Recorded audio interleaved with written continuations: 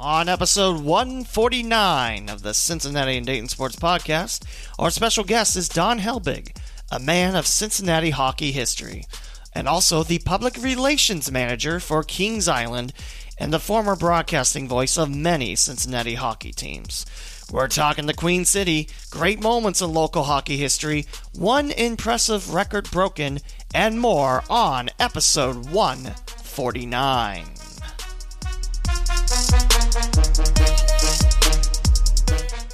Welcome to the Cincinnati and Dayton Sports Podcast with Lee W. Mowen.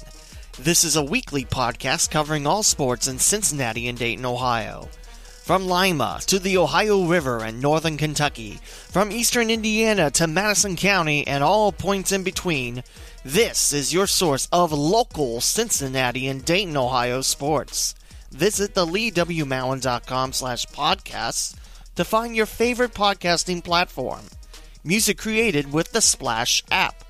Time for another episode with your host, Lee W. Mowen.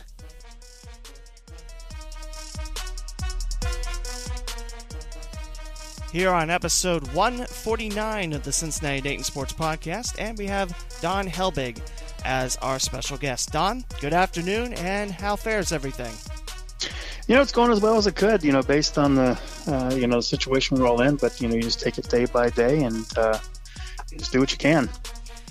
And a little bit of history. Don and I were co-voices of the Cincinnati Thunder junior hockey team when they made the move up to South Metro Sports. Don was the number one play-by-play guy. I was the number two. That's how Don and I know each other. And well, let's not refer to yourself as number two, because I think, if you asked a lot of the people that were listening to the games, they would have said you were the guy they would have probably preferred to listen to. No, I mean, Don, you've been a voice of so many hockey teams, and I hope to get to all of them that you've covered. So let's begin. Where are you from? Originally Deer Park, Ohio. So, lived there till I was about 5 or 6, then moved out into what's called Anderson Township. Okay. Grew up there and, pretty much lived in Cincinnati most of my life. I've had a couple of, times where I moved away. I lived in Louisville, Kentucky in the late 80s, and then came back to Cincinnati, started working with the Cincinnati Cyclones in 1990. And then, I've lived in Greensboro, North Carolina, Albany, New York. But each time that I've left and gone away, I always found my way back here to Cincinnati. I was about to ask, when did you know you wanted to be a broadcaster of hockey? 1972. I was Cincinnati Swords of the American Hockey League. We're playing at the Cincinnati Gardens. Went to my first game that year in November. I was instantly hooked on the sport. Started listening to the games on the radio. Ken Wilson was the voice of the Swords. He went on to do the St. Louis Blues. Did them for 20 years. Later on, did the Phoenix Coyotes for a little bit. But that's when I kind of thought that would be the thing to do, because I knew, being an American and, just not growing up with a lot of ice around Cincinnati. I mean, there was no chance that I was going to ever play hockey. That would have been the ideal dream, to be a pro hockey player. But the next closest thing would have been broadcasting. So that was kind of the goal, to broadcast hockey. And I really wanted to do it in the American Hockey League. Everybody wanted to do it in the NHL. But for me, the AHL was my introduction to hockey, and I love that league. And I was fortunate enough to not only get to do it, but get to do it for a team here in Cincinnati with the Cincinnati Mighty Ducks. And I know I definitely want to talk about the Mighty Ducks. I remember the radio commercials and Cincinnati radio when I was a kid, and I mean those were some great teams at the Gardens. My next question is, how many teams were you the voice of? I did a little bit of color with the Cincinnati Cyclones. Terry Ficcarelli was the voice of the team when I was working for them, and then with the Carolina Monarchs, did helped out with the weekly radio show that they had. But in terms of the actual play-by-play voice, it would have been the Cincinnati Mighty Ducks and the Albany River Rats. How did the Mighty Ducks and the River Rats situation come to be? Well, with the Cincinnati Mighty Ducks, I was working for the Carolina Monarchs, and in fact, there had been talk about broadcasting the games the next year, but the Hartford Whalers moved to Greensboro, and the Monarchs got evicted from their lease at the Greensboro Coliseum. So I needed to go somewhere else, and I started looking around, and around that same time, the Baltimore Bandits of the American Hockey League. They were looking for a new place to go. The Cincinnati Cyclones had vacated Cincinnati Gardens. Gardens needed a tenant. So it all came together that way, where the Baltimore franchise was purchased by the Gardens, and they had Anaheim as the NHL affiliate and took on the Mighty Ducks name. So, it was an opportunity to come back home, and it was an opportunity to work with the Anaheim organization. I had met some of them, the GM Jack Ferrara and assistant GM David McNabb. They would come to Greensboro when the Bandits would play. So I was able to, know who I was going to be getting involved with. They seemed like really good people, and it seemed like the right fit at the time. Wasn't the Mighty Ducks also affiliated with Detroit for a little bit? There was a time, yeah. There was 3 seasons where there was the dual affiliation, and Detroit would send 8 to 10 players. And it was, interesting to see, because there was a different way of what the two organizations were trying to, do in terms of the type of players that they were drafting. But the coaching staff, they made it work. The first year was 1999. The 99-2000 season, Mo Mantha was the coach. And then the next 2 years with the Detroit-Anaheim split, it was Mike Babcock coaching the team. And but it was just interesting working with both organizations. And Detroit, Ken Holland was the general manager. He's now in Edmonton. Jim Nill was the assistant GM. We would see him a lot, and he's now the GM in Dallas. And they were just terrific people, along with the Anaheim group. So it was it worked out because both organizations, really worked well together. And a lot of times when you had those dual affiliations, it didn't work out very well. I mean, that's going to be tough balancing, not only just the one, but 2 of them as well, sending, athletes to either the Red Wings or the Mighty Ducks at the time. Yeah, and there, sometimes, you get 1 or 2 call-ups by your parent club, and that kind of hurts. But you could have, there were situations where in 1 week, Detroit needed to call up 2 guys due to injuries, and Anaheim had to call up 2 guys, and now you're 4 guys short. So, that kind of, kept it from being as good as the team on paper, looked like when you looked at the roster. It was like, this is going to be a really good team. But just because, you were getting calls from 2 different teams, and they were always, obviously taking your best players, so it was kind of hard to field a competitive team. But, it was just one of those things, again, there's some tremendous talent that came through, both for Detroit. Yuri Fisher was one of the players that came in from Detroit. He was one of the best players I ever saw, in the American Hockey League. And, from Anaheim, Ryan Getzlaf, came through at the end of one of the seasons, joined the team for the playoffs. You had Corey Perry, came through, and Andy McDonald was another player, had a, pretty long NHL career. So just a lot of talent. And, it was just, to me, it was always unbelievable how good the talent level was, not only on the Mighty Ducks, but just through the American Hockey League, and how few people in Cincinnati, number 1, knew about it, or number 2, appreciated it. And that's sad, too, because the AHL's the top step before you get to the big show in the NHL. And just thinking that you were in such a historic hockey rink and you get to see pretty much the stars of tomorrow in Cincinnati, that's a little sad.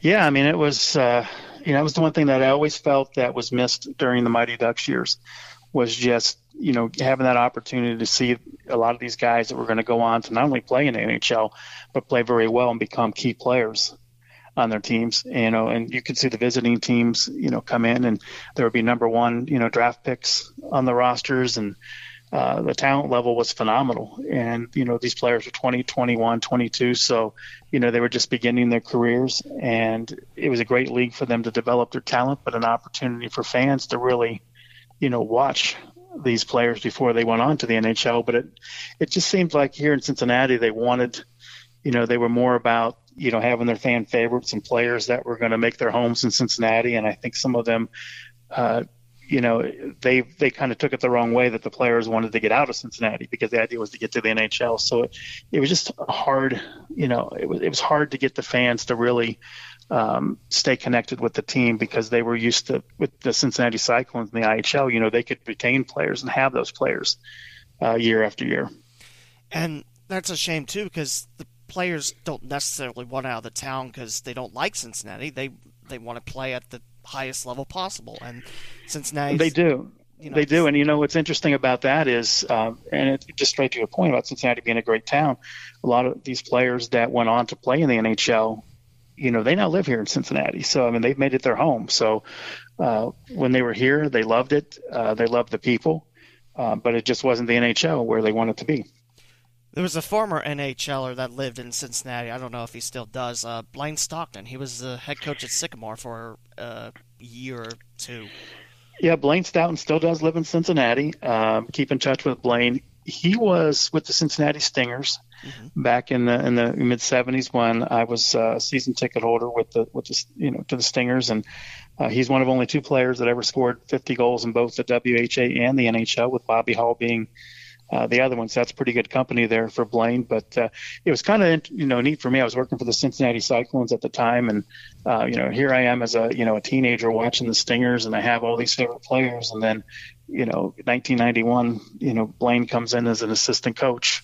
Now I'm on bus trips and talking to the guy down the coach's office with them all the time. So that was kind of surreal for me to see these play. And then they would be a lot of the players were scouts too that I had watched growing up. So to see all these players from my childhood, now working on the management side, and then crossing paths with all of them during my hockey days, that was something that was always interesting to me. Now, the Mighty Ducks eventually took off and left the Cincinnati Gardens, but I don't know how many people knew that there were plans to try to bring in another team in the Rail Raiders, or Rail Riders, one of the two. Yeah, the Rail Raiders, it was the same. The franchise was owned by the Gardens. What happened with the Mighty Ducks is there were teams in Louisville and Lexington in the American Hockey League. As soon as they left the league, the Mighty Ducks were on the clock because the travel cost just skyrocketed. Oh, yeah. There were no longer the overnight trips or the day trips where you could leave at 4:00, go play the game, you're back home by midnight. So that there were 12 of those trips a year between those two cities, and so the cost of operation really skyrocketed at that point. And when you're flying to these different places, it's great for the players that you're flying, but from Anaheim's point of view, they were no longer able to have as much practice time as players in other cities were getting. If you look at, when there were cities like Albany and Lowell and Providence and Hartford and, Syracuse, all those cities where, their road trips are like 2 hours, 3 hour road trips, they can come back the next morning. They can be on the ice at 10 o'clock. Well, when you're leaving and you're playing in Milwaukee and you get back at, 5 or 6 a.m. from a game, you can't practice at 10 o'clock. You can't practice that day. So the practice time wasn't there. So being a development league, practice a huge part of that. And for Anaheim, for hockey reasons, they needed to look to go somewhere else. And they found a deal in Portland. And then when I was in Albany the next year, I saw a lot of these players that had played in Cincinnati were on the Portland team. And they all told me hockey-wise it was better for them because they got lots of rest, lots of practice time. But they really missed Cincinnati because the city wasn't as good. But that's why the Mighty Ducks left, and it was tough to get another NHL affiliate because the same situation was going to be there, not enough practice time. So, although there was interest, we were trying to sell season tickets. We had taken deposits, and we needed to have 2,000 season ticket holders, and, we got to around that 1,500 range, but time ran out. The NHL teams, the ones that were looking for different places to go, they'd all, committed elsewhere before we could commit to having that 2,000 season tickets that we needed financially to make it work to where we could fly to more places. And it wasn't always going to be, 6-hour bus drives to, rides to Milwaukee. So after the Mighty Ducks and the Rail Raiders, what was your next stop? My next stop was the Albany Riverettes in the American Hockey League. I wanted to stay in the American League if I could, and I was fortunate to be able to do that. And I got into another situation where there was the dual affiliation. We had Colorado and we had the Carolina Hurricanes were there. So, for me, it was kind of getting reacquainted with the people that booted me out of Greensboro with the Whalers, the former Whalers there. But the Carolina, group was, another, really first-class organization. Jim Rutherford was the general manager. He's now in Pittsburgh. Tom Rowe was our head coach. He's now coaching over in Russia. And, we had some pretty good players, come through. And, I really enjoyed my year there. And media-wise, it was almost like an NHL setup for me, where we had 3 newspapers that covered the team on a daily basis. So every practice, the beat writers were there. after the games. The 4 TV stations would get the post-game interviews, and so it was as close as you could get, and even better than a lot of NHL cities in terms of how often the media was around the team. So I enjoyed it from that perspective. How did you wind up back to Cincinnati and wind up with the Cincinnati Thunder? I was working, with the River Rats. That the Albany ownership also owned an arena football team. It was the Albany Conquest. So we were on a road trip, and it was in Florida. And I'm sitting at the hotel, down by the pool, getting ready to, head over to the arena for the game. And my phone rings, and it's a guy named Bill Meffert, who had been the marketing PR manager at Kings Island in the 1980s for several years, and he was kind of doing some consulting work with them, working 2 or 3 days a week. And he called me up, and he just said, "Hey, just wanted to run something by you. There's an opening for a PR manager here. Would you be interested in talking to us about it?" Well, I, grown up going to Kings Island and had done a lot of fun things on the roller coasters and that there in the 1980s, and I'd always, outside of sports. The other thing I always wanted to try was to be a PR person in the, amusement theme park industry, So, I told Bill that, I'd certainly be interested in talking about it, but it was one of those things for me. I liked what I was doing with the River Rats. I was treated really well there by both ownership, the staff, and the fans, so I wasn't in a hurry to go anywhere. My wife and daughter, liked the city. My daughter absolutely loved her school, that she was at. So there wasn't any urgency to get back to Cincinnati, but I looked at it as a nothing ventured, nothing gained type of scenario. So I came back into town. It was Father's Day weekend, and interviewed for the job. And a couple of days later, they called up and said, "We'd like to offer it to you." So having with pro hockey, especially at the minor pro level, there's not the best stability sometimes. So at the time, with a wife and an 11-year-old daughter, I knew that Kings Island wasn't going to go anywhere. So it wasn't one of those things that we would keep moving every 2 or 3 years. So it was an opportunity to come back home, do something that I had always kind of wanted to do. And, it was again, one of those things like hockey. I was fortunate enough to do it in my hometown. I was able to do what I wanted to do in the amusement theme park industry also in my hometown. Now, this is something that I don't think a lot of people I get to interview have, but you're in the Guinness World Book of Records, and it does have to do with Kings Island. What was it about? It does. It was riding a roller coaster, the Racer at Kings Island. It was the first roller coaster I ever rode in 1972. My cousin, I was afraid of him, and my cousin, it was the first year the park was open, and he said, "Come on, ride me. I'll give you 50 cents." Well, that was big money for me back then, because that's what I got each week for taking out the trash and cutting the front yard of my house from my parents. So I was like, okay, 50 cents. Okay, I can buy a hot dog or something with that here. So I rode it and just absolutely loved the ride. So I ended up riding it like 9 times, that day. But 1981, I get a season pass to the park. At this time, I'm working as a novelty vendor at Reds and Bengals games. It was a fun job to have, and they went on strike in 1981. Well, the day they went on strike was the first day I used my season pass, and there was this girl that worked on the Racer I had graduated with a few weeks earlier. Her name was Diana, and I was just riding the ride a few times, and I asked her what was the one-day record, and she found out that it was 96. So I tried to get that, not knowing how the lines and stuff worked, and I would come back, and a couple of days later, I'd come back another couple of days. Well, next thing you know, I've got 400 or 500 rides on this. Wow. So it went from trying to get the one-day record to, well, maybe I can get 1,000 rides in before the strike ends. And I did.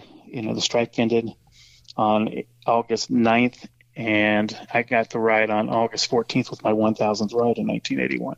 So it was just a fun, way to occupy my time, just having some fun. I didn't want to start and, go find another job and then have to leave, a week or 2 later because the strike ended. So I was just biding my time. But it was just kind of a fun thing to do. And the next year it was like, well, maybe I can get 2,000 rides on it. Next year, maybe, I can get to 3,000 and 5,000. And it just kind of evolved from there. It was nothing I really planned out. It just kind of happened. And then from 1981 to 1990, I had 10,000 rides on the Racer. I did end up breaking the one-day record twice, so I had 111 and 112 ride days on it. So I did what my original idea was, two along the way, but it was just something that was, fun. I loved, the amusement theme park industry. I loved roller coasters.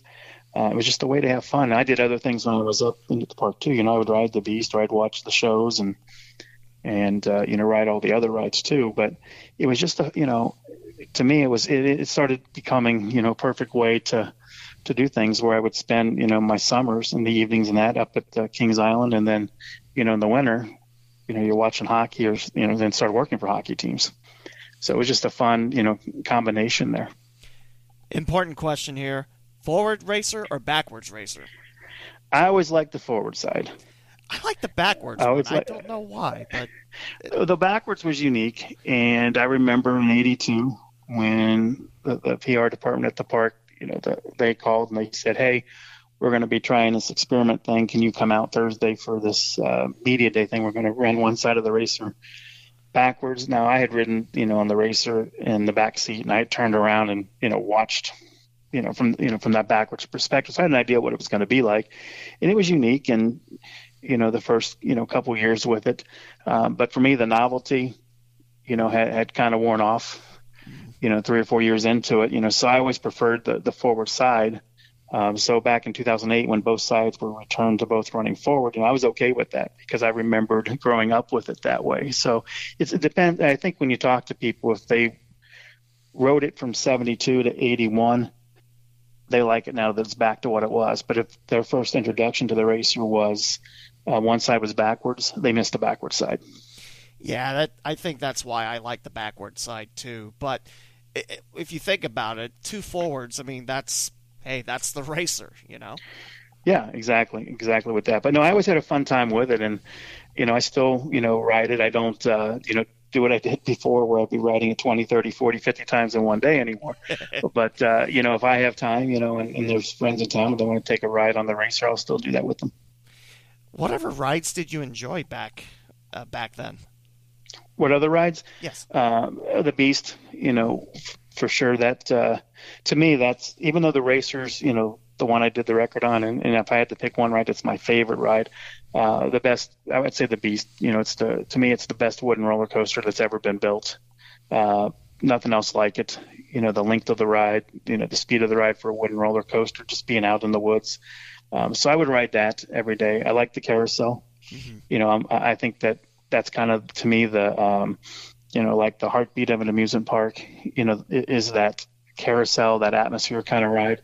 The train, I'm a big fan of the train at Kings Island. One of the first big rides that I can remember going on, when Kings Island first opened, was that train. Here's this big, massive locomotive.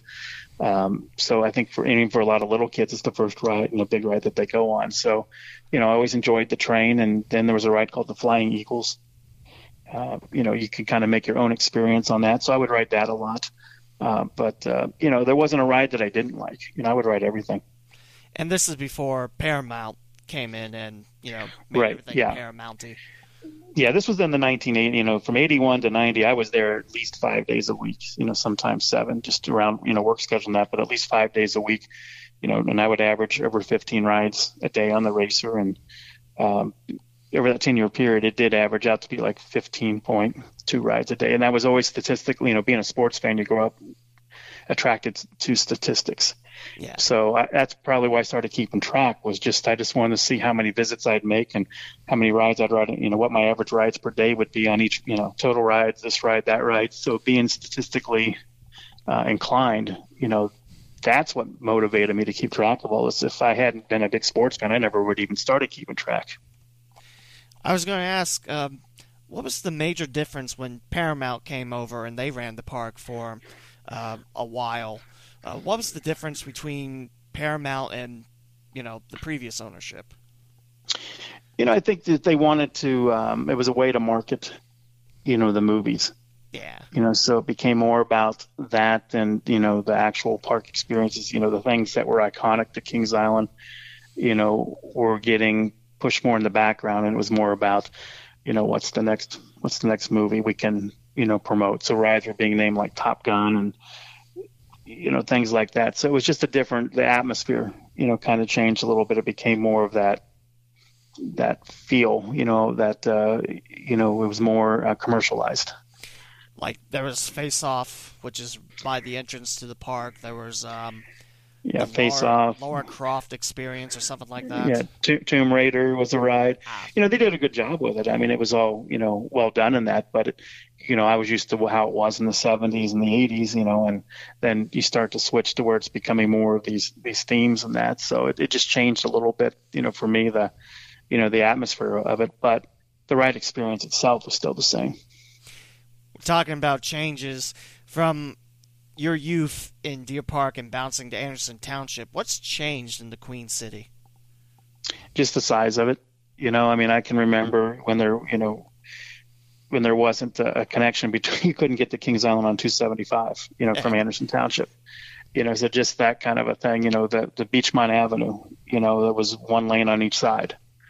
Tylersville Road, up by, as you get toward, Mason and Kings Island was a 2-lane road. So I think the size of it, has been what's changed a lot. That I would say just the growth. There's all these businesses now, out in Anderson Township along Beachmont Avenue, and that wasn't the case before. So it's become like a mini tri-county, through Anderson Township now. It really has.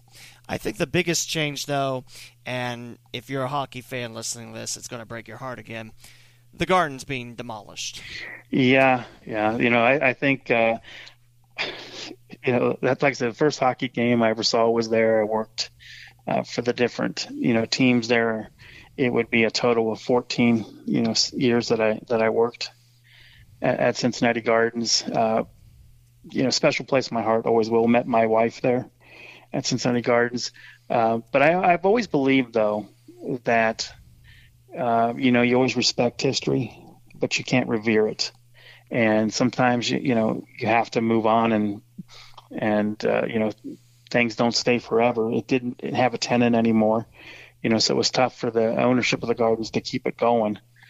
So they didn't really have much of a choice at that point. It wasn't likely to be able to attract a tenant because what the arena is today, what everybody's looking for, it didn't have all those amenities. So it was going to be very tough to do that, or for trying to bring in, different acts and things.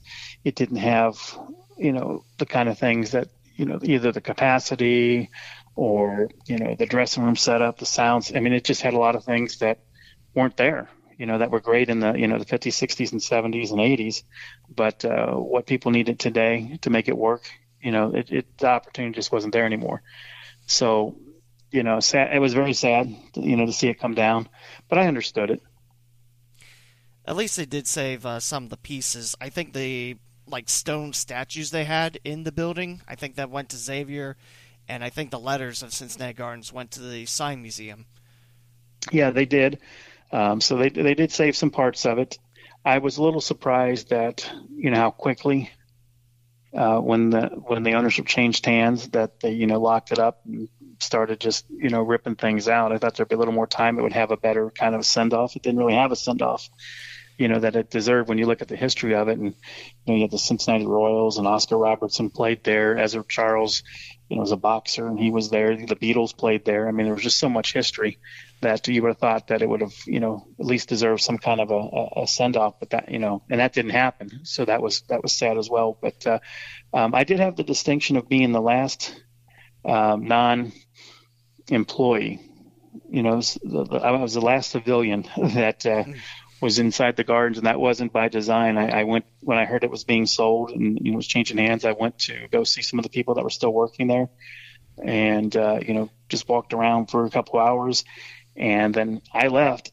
And then I got home and I had a message, Facebook Messenger that, hey, you'll be the last person that does it. The new ownership just came in and just padlocked everything, we're kicked out, so I was be considered the last person to walk the halls of Gardens from a civilian point of view.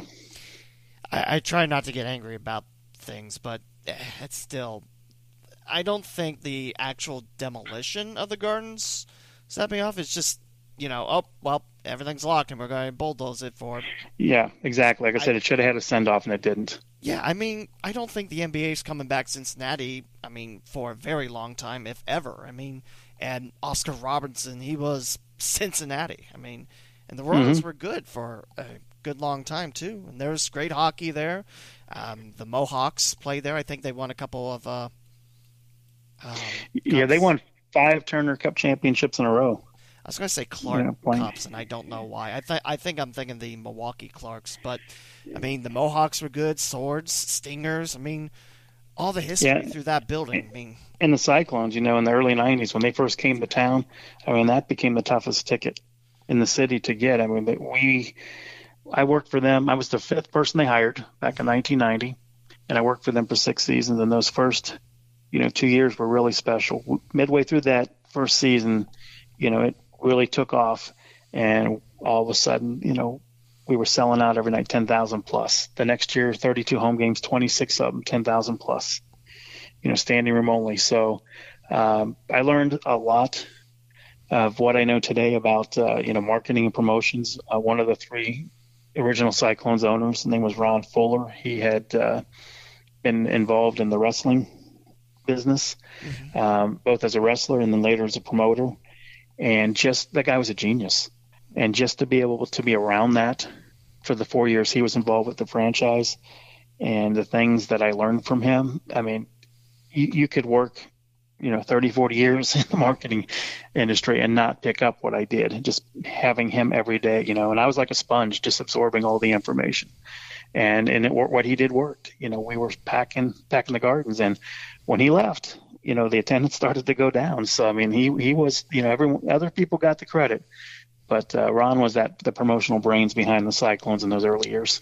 He got the butts in the seats for the first the first version of the Cyclones. Yeah, exactly. And it was, so that was one of my jobs, was to contact the media and, throughout the week, to tell them how many tickets we had left. I would say we're down to 1,500.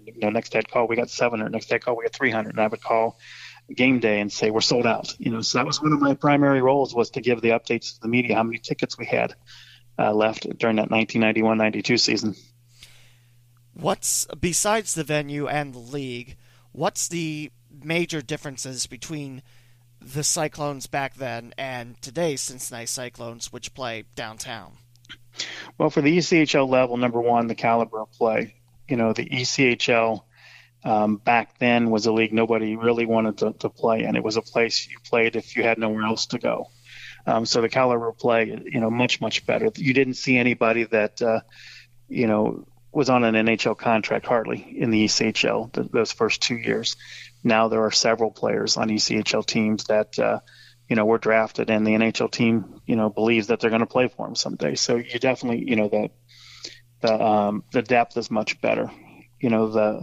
Back then, your second line in the ECHL probably couldn't play in the ECHL. Some of them could, but just that much difference. Just the depth and the players are different with it. I think the fans going to the game are a little bit more different. You're seeing more families now today at the Cyclones games than you did back in the early '90s at Cincinnati Gardens. It was pretty much a college crowd was going to the game back in the early Gardens days. So now you're seeing a lot more more families that go to the games, and then obviously the venues are going to be different there. You can do more things at where the Cyclones are playing right now. With just the you got the video scoreboard, and you can do more with the putting on a show, and more with the entertainment and those kind of things. Now, I know the Cyclones, they have a lot of family deals, like you mentioned, and a lot of deals to get younger kids into the sport. And recently they signed a partnership with YHA. I couldn't think of the letters for a minute there, but they signed a deal where the junior Cyclones are coming back for youth hockey. What were some of the promotions like for Cyclones 1.0? Well, the first version of it, I mean, we had, there were the bikini nights, and there were, the dollar beer nights, and, a lot of those, kind of promotions, the traditional ones too, the puck nights and the hat nights and the t-shirt nights. But the one thing that, if I look back, that we did not do is we would have 10,000 people. It was all about entertainment with Ron Fuller, and it was working. But it was a night of entertainment. Oh, by the way, there's a hockey game going on. So one of the things that we did not do those first couple of years was we did not we weren't getting enough people hooked on actually hockey. It was the night of entertainment part of it, and I think that's what today's Cyclones do very well. Is they do make that effort to be working, more with the youth hockey community and developing hockey fans. Where, for us back then, that wasn't the priority to develop hockey fans. It was, we're entertainment. We'll just do whatever we can to pack the building. And I also like the Cyclones of today. They have a special hockey team, sled hockey teams, and they reach out a lot. And I think that's really swell. Yeah, so I think it would be nice if you took the best of both worlds. What the Cyclones first did, and you did what the Cyclones are doing today, and then you'd really have something special. Now, as someone that's seen a lot of hockey, especially in Cincinnati, Ohio, USA, what has changed from your first day with the microphone till today? I think just what's changed from in the Cincinnati sense of it is just that hockey's been around now for a lot longer time. And, there's more people that have been exposed to it. There's a bit more understanding about the game. One of the differences I noticed, like when I went to Albany, was on our weekly radio show, fans would call up and they'd be complaining about the power play, those kind of things, where that never happened, when I was doing the Mighty Ducks games. You didn't get the actual, like, hockey question, questioning the strategy or anything like that. And I did in Albany. Where I think now fans are more, they're getting more into that to where they're understanding the game better. It's now been here, pretty much now every year for the past 30 years. That's a pretty good run between the different versions of the Cyclones and the Mighty Ducks.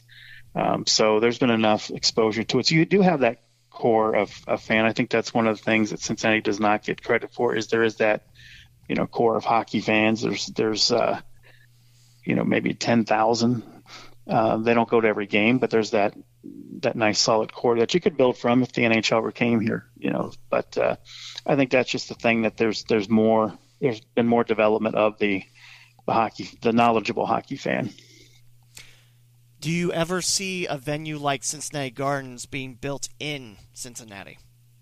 I don't, unfortunately, because I think the times have changed to where any venues that are being built today, it's all about the corporate community, and the luxury seats, the luxury suites, the club seats, those kind of things. And then the actual fans, you always see them in the upper levels, of arenas. They don't get close to the ice anymore. So I think that's the one thing that's definitely changed, over the last 30 years is, if there was a new venue built or whatever, it pushes, and it works the same way, for baseball or, other sports too, where the diehard fan, they get pushed higher up in the seating around the arena because it's all about the corporate, the corporate sponsors and the club seats and those kind of things. The people that are just for a night of entertainment, they're all sitting in those seats up close. Do you ever see something not like Cincinnati Gardens, but another hockey venue being built around Cincinnati? I do think, I could see that. You look at the arena where the Cyclones play right now, and everybody thinks it's a younger arena because it was in comparison to the Gardens, which had been built, 1949 when that opened. But Cincinnati, the Cyclones arena, that's 45 years old. That opened late 74, 75. So it's not young. So I do think that there will come a day, in the foreseeable future where there is a new arena built and hockey will be played there.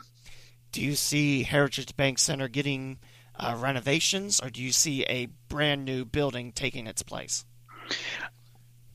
I think I'm going to include, if there's a new venue, that it would be a refurbished, one where the Heritage Bank Center is.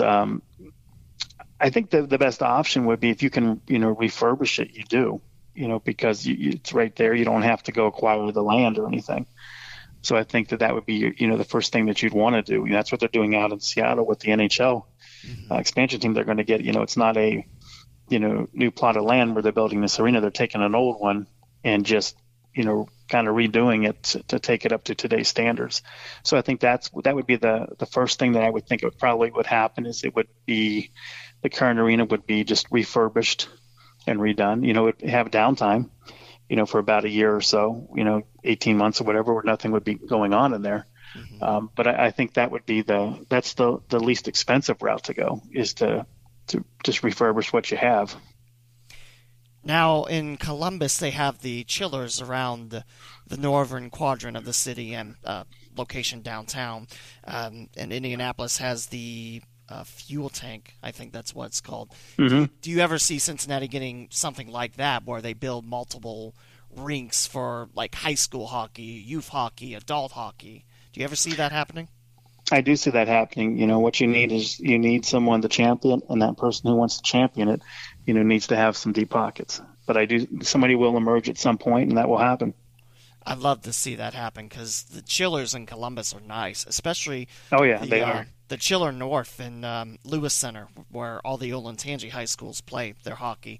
They just put in a third rink, and they're going to redo all their lighting systems where it's much brighter, and it's something I hope does happen in Cincinnati, because right now there's two rinks that service high school hockey, and they're both about a mile apart on 42. So, and one's in an Old Hills department store. So, yeah, exactly. Played lots of men's league games in both of those facilities.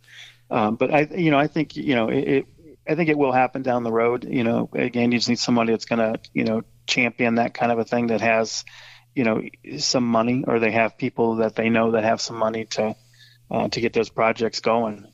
It always helps when, like in Columbus, we have an NHL team, because there's going to be much stronger interest in hockey. But, you look at Indianapolis, same level as the Cyclones. So, you say, why not? Why can't it happen in Cincinnati? Exactly. It'd be the perfect place. And if the Fuel can do it in the ECHL, I think the Cyclones would be able to as well. But my next question is, going back to your hockey broadcasting career, who have been some of your favorite players and coaches and people you got to work with in that time? Brad Shaw is a head coach. He was the head coach of Cincinnati Mighty Ducks. He's an assistant coach with the Columbus Blue Jackets right now. And I always am amazed that he does not get more opportunities to interview for a head coaching job in the NHL. I think part of that is Brad's not a self-promoter. But he's a phenomenal coach, one of the best people that I was around. So from a coaching point, there's Brad Shaw, Mike Babcock. We had the situation with him, with the Maple Leafs this past season. But at the time I was with him in Cincinnati, he always treated me and, my family very well. So, Mike's, up there on that list. Tom Rowe in Albany, an old school, guy. He was the first American to score more than 30 goals in a season in the NHL when he was with the Washington Capitals, so I enjoyed working with him. Dennis DeRosier was the first Cyclones head coach. Fun guy to be around. So those are the guys that, most memorable to me from the coaching point. From a player perspective, there's just, so many of them. There was a guy named Craig Ferguson when I was with the Carolina Monarchs, just a really, really, good guy. He got it, one of those kind of things. He understood it. Zenon Konopka with the Cincinnati Mighty Ducks. He stands out. Not the most talented guy, kind of a scrappy player. No one ever thought he'd play in the ECHL. He did. No one thought he'd be good enough to play in the American League. He did. No one thought he could play in the NHL. He did.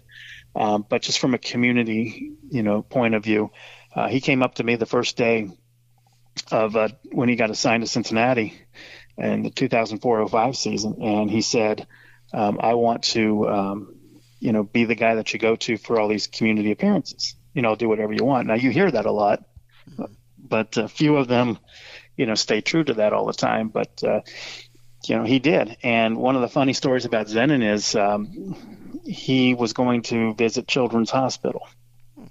So he was there, and, he took a couple players with him.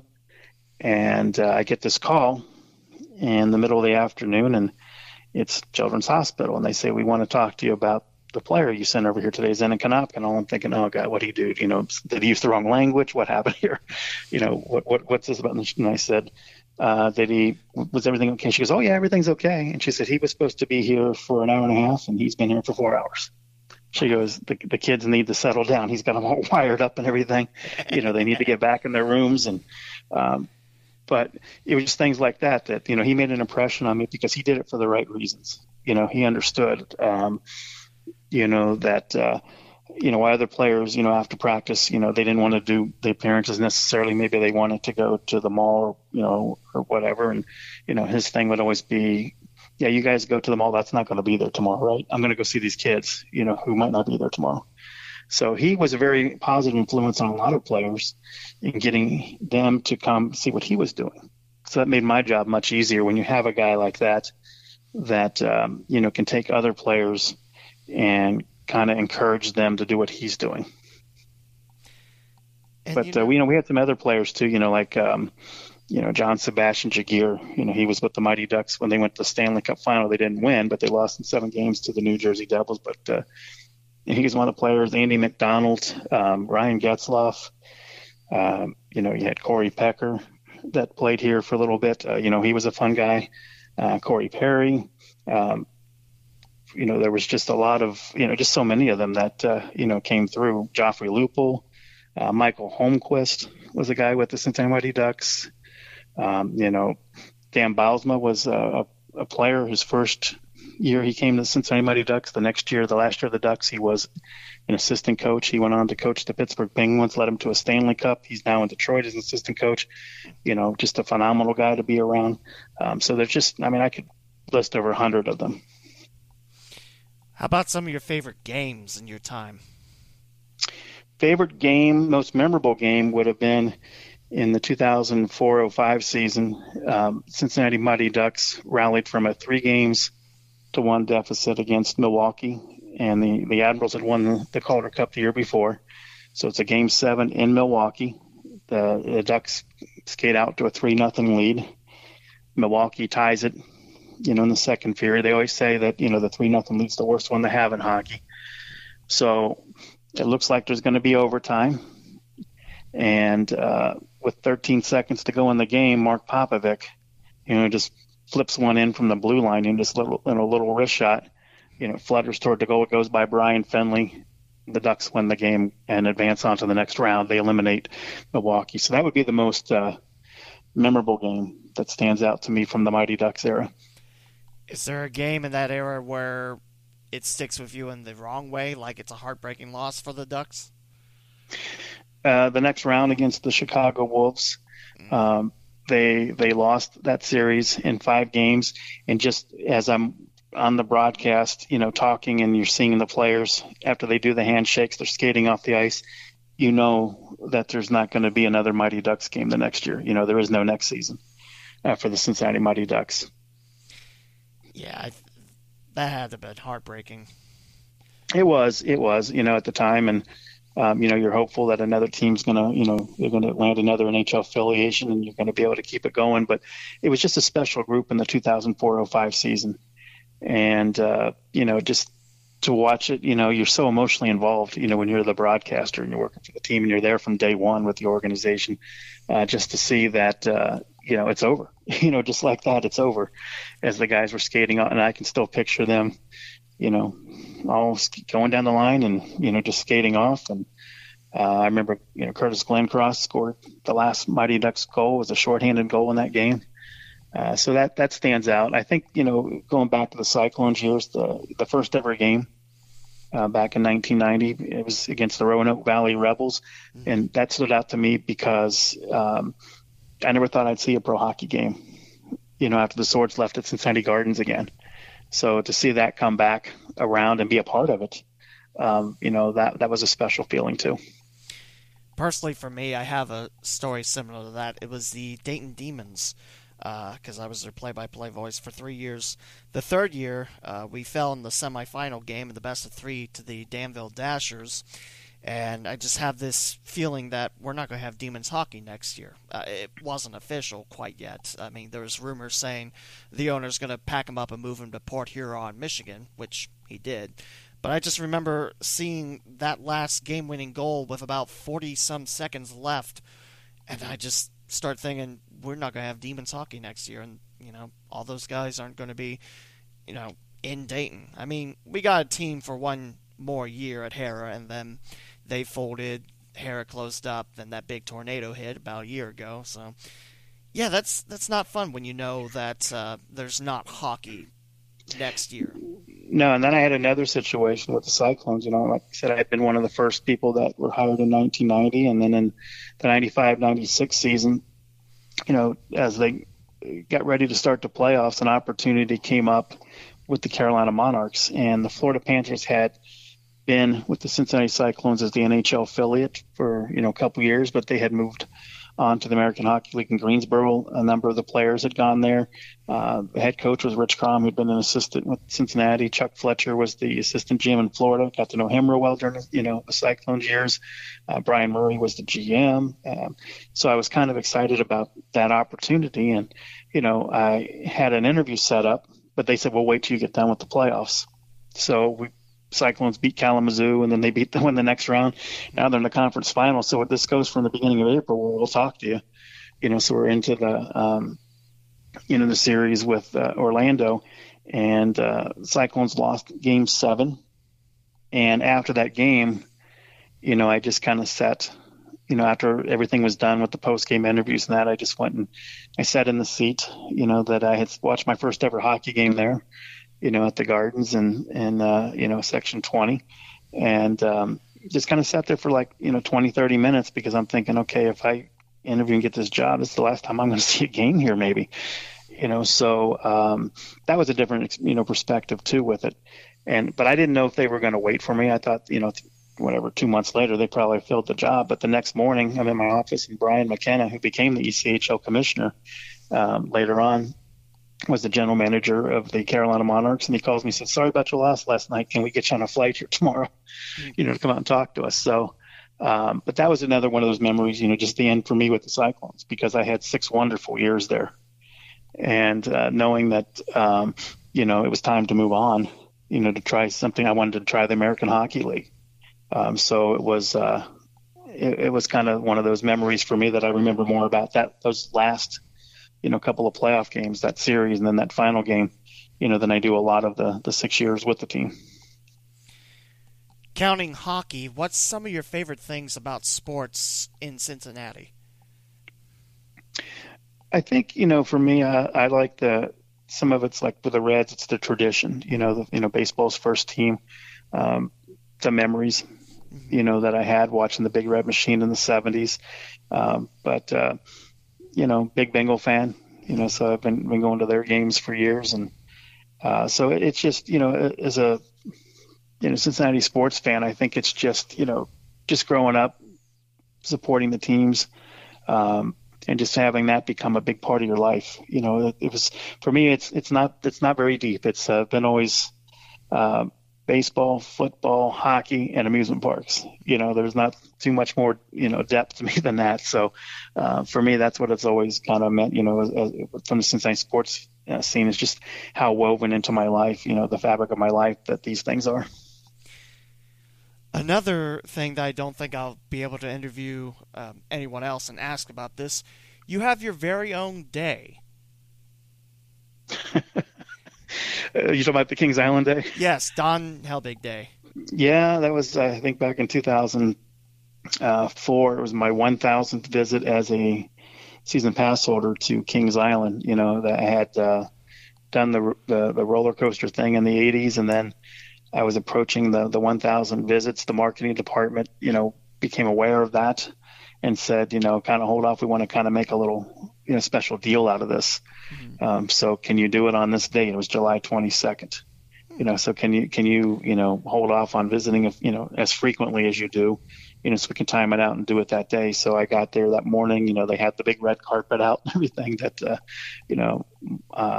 I walked down with my wife and daughter, and they gave us a bunch of, little gifts and things, but that was kind of fun, totally unexpected. It was one of those things that happen. If you go somewhere a lot, you're going to have numbers on something, right? So it was one of those things that, it was kind of neat. And then, 2.5 years later, I'm there, working as the PR person for the park. Staying with Kings Island, can you ever picture like a sports exhibition ever happening at Kings Island? Like something, I don't know, like an exhibition in any sport? That's possible to have those kind of things. We've had some things close to that. We had Robbie Knievel did a motorcycle jump, set a world record back in 2008. That was one of my first big projects that I worked on there. We had Nick Walenda did a high wire walk from the front of the park where the International Restaurant is over to the fountains, to the top of the Eiffel Towers. He was walking on this wire that's no wider than a nickel, 260 feet above the ground. A little nerve wracking, as you're watching that and you're the PR person for the park, knowing if something happens, how many calls you're going to get, right? So that's always a little nerve wracking. But those are kind of things like close to the sports type things we've had. We've had some of the gaming. The gamers have come out and have had their own event there. So there's been different things like that, but I think there's an opportunity down the road to maybe do some kind of sports events and things there. Now, if you go up to Sandusky with Cedar Point, they've now built a sports complex up there. So they have all kinds of there's baseball tournaments, softball tournaments, basketball tournaments. So they've got a great setup, and anytime anybody that that's listening to this podcast, if you're up in that Sandusky area, check out the sports center that has been built up there by Cedar Point. It's fantastic. I don't know that there's a better facility anywhere that someone's going to find for youth sports. You can talk about what's down at Disney, when they have all their tournaments and things down there at the sports complex down there. But this is first class. I think it's just a phenomenal facility, and it's only been open for a little over a year now. I think that'd be pretty huge at Kings Island. I mean, it would be, yes. There's already great sports in Southwest Ohio, and you got that tennis venue that's home to the state championships, fall and spring. I mean, I think it'd work in Kings Island. Yeah, it'd be great to have all those things. You look at it now, when Kings Island opened in the 70s, the golf course across the street was owned by Kings Island. The tennis facility owned by Kings Island. They had their own campground. They had their own hotel. So it was a complete, both sides of the street, was all, owned by Kings Island. And as years went on, the Paramount Group and that, sold a lot of that off. But yeah, it'd be nice to have a lot of these different things happening. And, if you had a place where the sports teams could play in that, that the kids are certainly going to want to go, spend some time at Kings Island either before their game or after their game. Don, how has this coronavirus affected your jobs? Well, been working at home, since the, late March with it. I'm still able to do a lot of the things that I would have done in the office. It's just a different way of doing it. But now we're in that point to where the season, we would have been open. So, we're no different than, what the Reds, are going through, all the baseball fans. And, it's tough for everybody. It's throughout the country, everybody's going through it. And there's no playbook for this. There's no playbook. So, it changes day by day. There's no way you can come out and say this is when, you're going to open or anything like that, because you don't know. With that. So just a lot of unknowns. I think that's been the biggest thing is just all the unknowns. But, you still proceed and try to go about it, the best you can. And one of the things that, I've been doing, like with the Kings Island blog, is there's a lot of, just keeping people entertained with virtual rides and park history. So we've been able to keep our audience engaged, with that. But, you certainly wish it was different. But the reality situation is it's not. So you just adapt and try to take it the best you can day by day. And then there will come a point, the park will open again and everybody will get back to having fun. And, there'll be that new normal, for a little while. And then, eventually it all comes back. And then, hopefully everything comes back stronger than ever. I'm hoping. But I will make a comment about what Kings Island did for season ticket holders. Free season tickets for 2021 if you already have your 2020 pass in. So I think that was really nice for Kings Island to do. Yeah, that was a nice gesture. I think, when it first started, nobody knew how long it would, go. We knew for sure, that it was, that first couple weekends. But as you get into the end of April, and there's still no sign of anything, it's the right thing to do. Is to give your pass holders, a lot of them have been pass holders, 10, 15, 20, 30 years, some of them. So it's the right way to, reward them for their loyalty, during this difficult time. Don, you mentioned a lot of hockey, and you also mentioned there was an indoor football team in Albany when you were with the the Arena football, the River Rats. Is there any other sport that you want to try broadcasting before you hang up the set? No, I think baseball would have been fun. I would have liked to have done baseball. That would have been that third sport. So growing up, it was either hockey was the priority, then baseball would have been second, and then football would have been the third one to broadcast. So never got the chance to do baseball. But I can't complain when I look back on it. When I'm 19 years old and I'm thinking I want to either be a broadcaster or I want to work in the amusement theme park industry. A few years later when I discovered that part of it, I got to do both, and so I can't complain. I can say without hesitation, over the last 30 years, no one's had more fun than I have. For those folks that are listening, if they want to be in the PR field or the broadcasting field, what advice can you give? Well, I think if you want to do the PR thing, that I would, it's kind of changed. It's evolved on how, PR is done nowadays. There's not really the need to do press releases. You can do so much of that now through social media. You don't have to beg the media.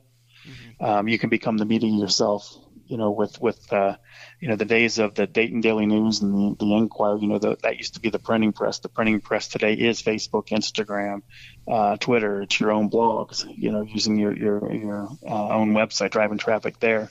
So I would say if you're trying to get into PR, focus on the digital side of it. Learn as much as you can about the social media piece of it, because that's now kind of where a lot of that communication is going out. So really become as well versed as you can and all those different platforms, and also learn how to do things with a blog and what you're trying to do with that in terms of becoming the media yourself. If you want to be a broadcaster, you just have to. It's a tough industry to get into, but if you stay with it, that's the key part. You just got to stick with it. That it can't happen for you. There's a lot of you'll see a lot of broadcasters that are pretty well known today. They spent 10, 15 years, really trying to break in before they finally do.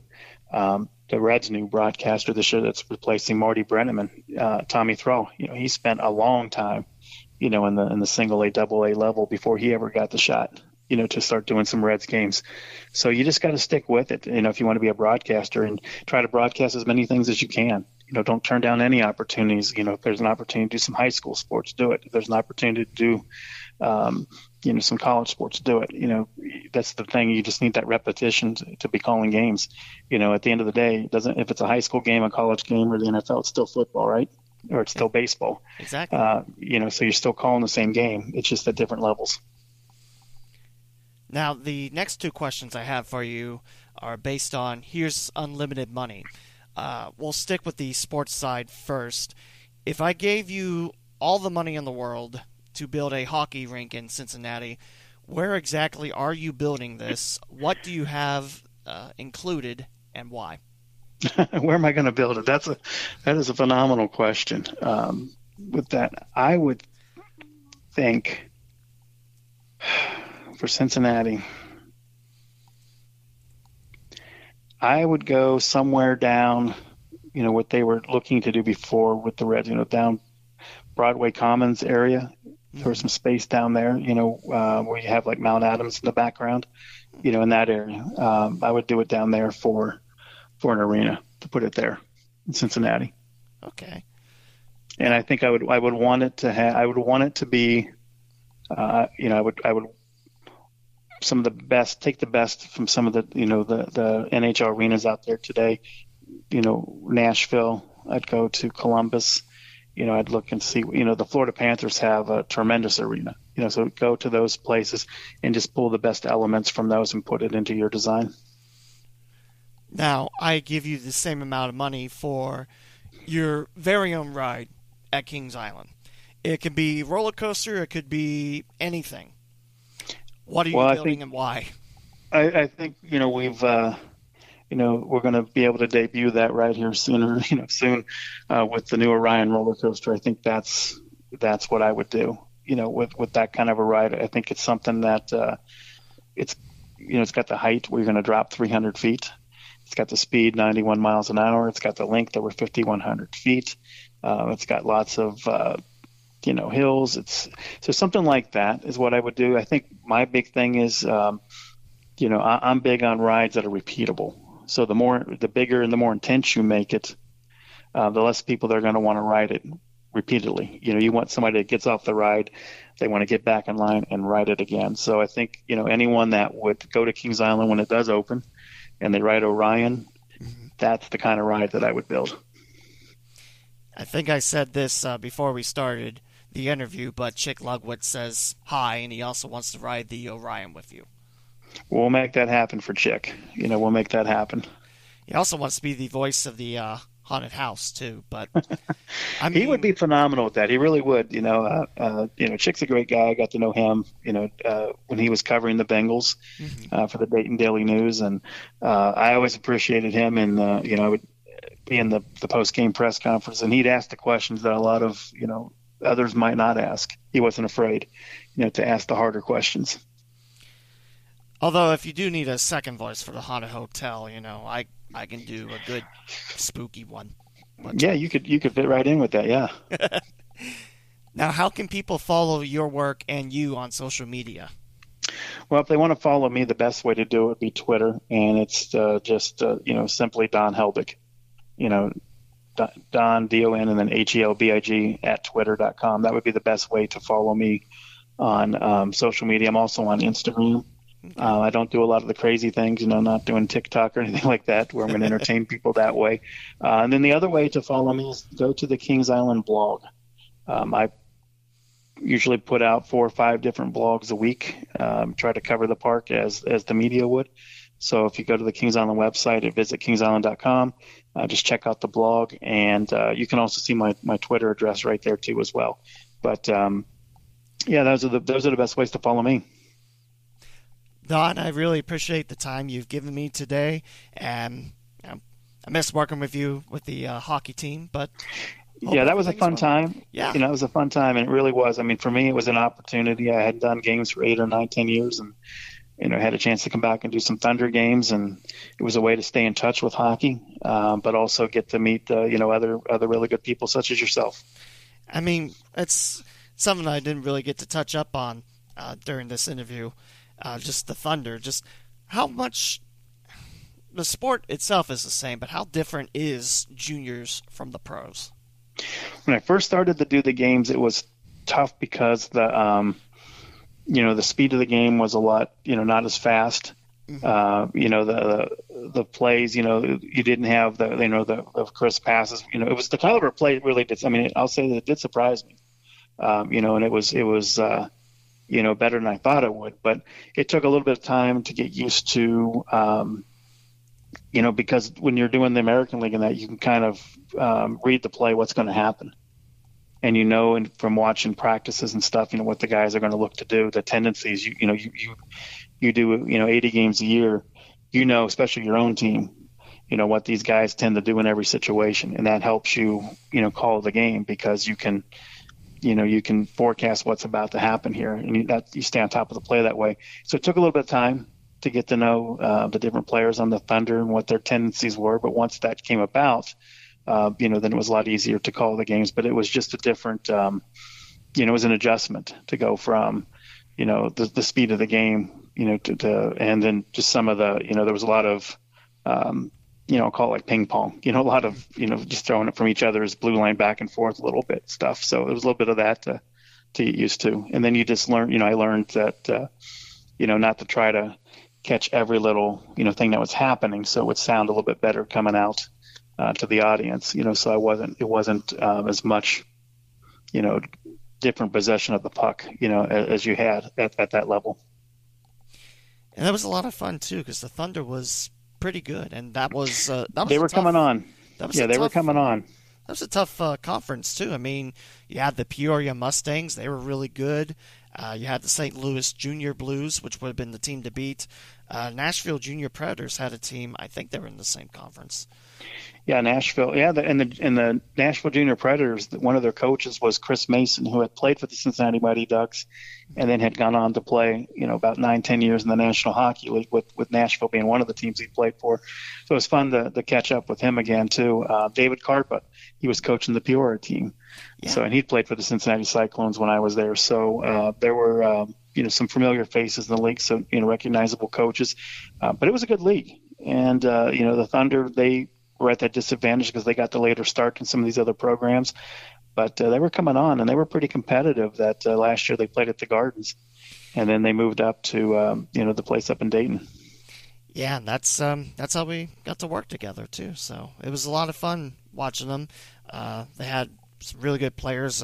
Jake Oostorf, I think, is a name I remember. Yep. Another adjustment was when we went up to Dayton was not having that that sideline view, but having it from the end zone, trying to call the game that way. Yeah. Because you're used to staying in the far corner, near corner, that kind of thing. And then now all of a sudden you're like, well, it's left corner, right corner. Yeah, right corner. Yeah. So it was a different terminology to try to throw in there for a little bit, doing it from that angle. And when it was at the other end, you couldn't always see when a goal was scored, as well. Or if there was a scramble or something, you couldn't really tell who was getting it from the far end. So it was a little bit more guesswork, at that point too. So that was an adjustment. But it was also good because I'd never had to do it that way. So it was fun to call a game from, a different perspective. It was just totally new experience. So that was all right. Yeah, I mean, it's a little tough, like you mentioned, if it's happening on the far end, and there's a lot of bodies, it's tough to see. And I deal with that for high school hockey up at South Metro. But at the same time, it gives you more of an advantage because you see it, not quite 360, but you have more ways to catch it, type of thing. Yeah, exactly. So I do miss calling games, and I look forward to the Thunder games. I think I did whatever it was, 15 games, and you would do 15 games, but it was a way to stay in touch with hockey, and they had a nice group of people that were involved with that organization. I know Ryan, the head coach, Ryan Colville, he's now in Calgary in the Western Hockey League as an assistant coach. Dwayne Sutter, former New York Islander, he's the head coach of that team. So, he's moved on and having some good success coaching in the Western Hockey League, and that's going to help him. And eventually, he'll get to be coaching a junior A team in that league at some point, you would think. Do you follow high school hockey in the area? A little bit, I see it pop up sometimes, from different people involved with it in my social feeds and that. But, as far as going to games and that, I haven't really had much of an opportunity to get out and watch any. I mean, there's some really good high school teams too. I mean, Moeller is probably one of the better ones. St. X is up there. Elder, they were really good when I started calling high school hockey, which thanks to the Thunder, that's how I got in with Centerville and Springboro. So that was really. I would see it. I would see high school games. When I was working for the Cincinnati Mighty Ducks, because they would have on Saturdays. You would see the high school teams, or on Sundays. At the Gardens, they'd be playing before the Mighty Ducks games or after the Mighty Ducks games. So I was able to watch, the Moelers and the Sycamores and Elders and that there, and they would have practices there. So I would see that, in the late afternoons every day. But that, once the Mighty Ducks left, I wasn't around it. I didn't have that access, to it that I, today that I had back then. I understand. And I think my big worry about the Gardens closing was what's going to happen to all the high school teams. And luckily, they all found homes with Northland or Sports Plus. So, luckily, yeah, but there definitely needs to be those arenas that we talked about earlier in the podcast here. There definitely needs to be more ice. If anyone's listening and has deep pockets, start building rinks, because that'd be great. And build rinks with I don't know if you're going to know what I'm talking about, but the desk at the USA rink at Sports Plus, it's like the broadcast desk. That's awesome. It's got the fastest internet you can ever imagine. It's just streaming there. It's just beautiful. Now on the other side, the Canadian side, they don't have a desk, which is fine, but you set up between one of the benches and sin bin. they put one of those stickers on, it's like, this is how you protect your neutral zone. It's like, why would you put it on the glass? That's how I see the game from there. Oh, that was not fun. I had to lean over the glass with the camera and everything. Luckily, I didn't get struck. But the good thing, though, is, I mean, you're still calling games, and that's what matters. Yeah, and I'm very thankful for that. And it seems like people really do appreciate, someone covering ice hockey. So, if you ever catch a high school game and it's Centerville playing, look me up because I'll probably be there. Definitely do that. Don, thank you so much for your time today, and that concludes episode 149 of the Cincinnati and Dayton Sports Podcast. Up next, the milestone 150. Hey folks, just a couple things to talk about before we wrap up episode 149. As you heard, to close out the interview, the 150th episode is next, and I'm really excited for it. I do have a plan for it. Hopefully I get an interview done that's very near and dear to the podcast. If not, I do have another topic in mind, so no worries there. What I'd like for you, the listener, is some interactions. Any special questions for Mowen's mailbag? They could be sports related. They could be local area related. I'll answer anything for Mowen's mailbag in episode 150. And a little bit of a celebration of this podcast, because I am really proud of what I've done the past few weeks with all the interviews and everything. I'm really proud of them. And I hope that you've enjoyed listening to them. Again, episode 150, that will be coming up next. And again, I do have a topic one way or another. So send in questions for Mowen's mailbag, suggestions on celebrations, but episode 150 will be next. This has been episode 149, and this is Lee W. Mowen signing off for this episode.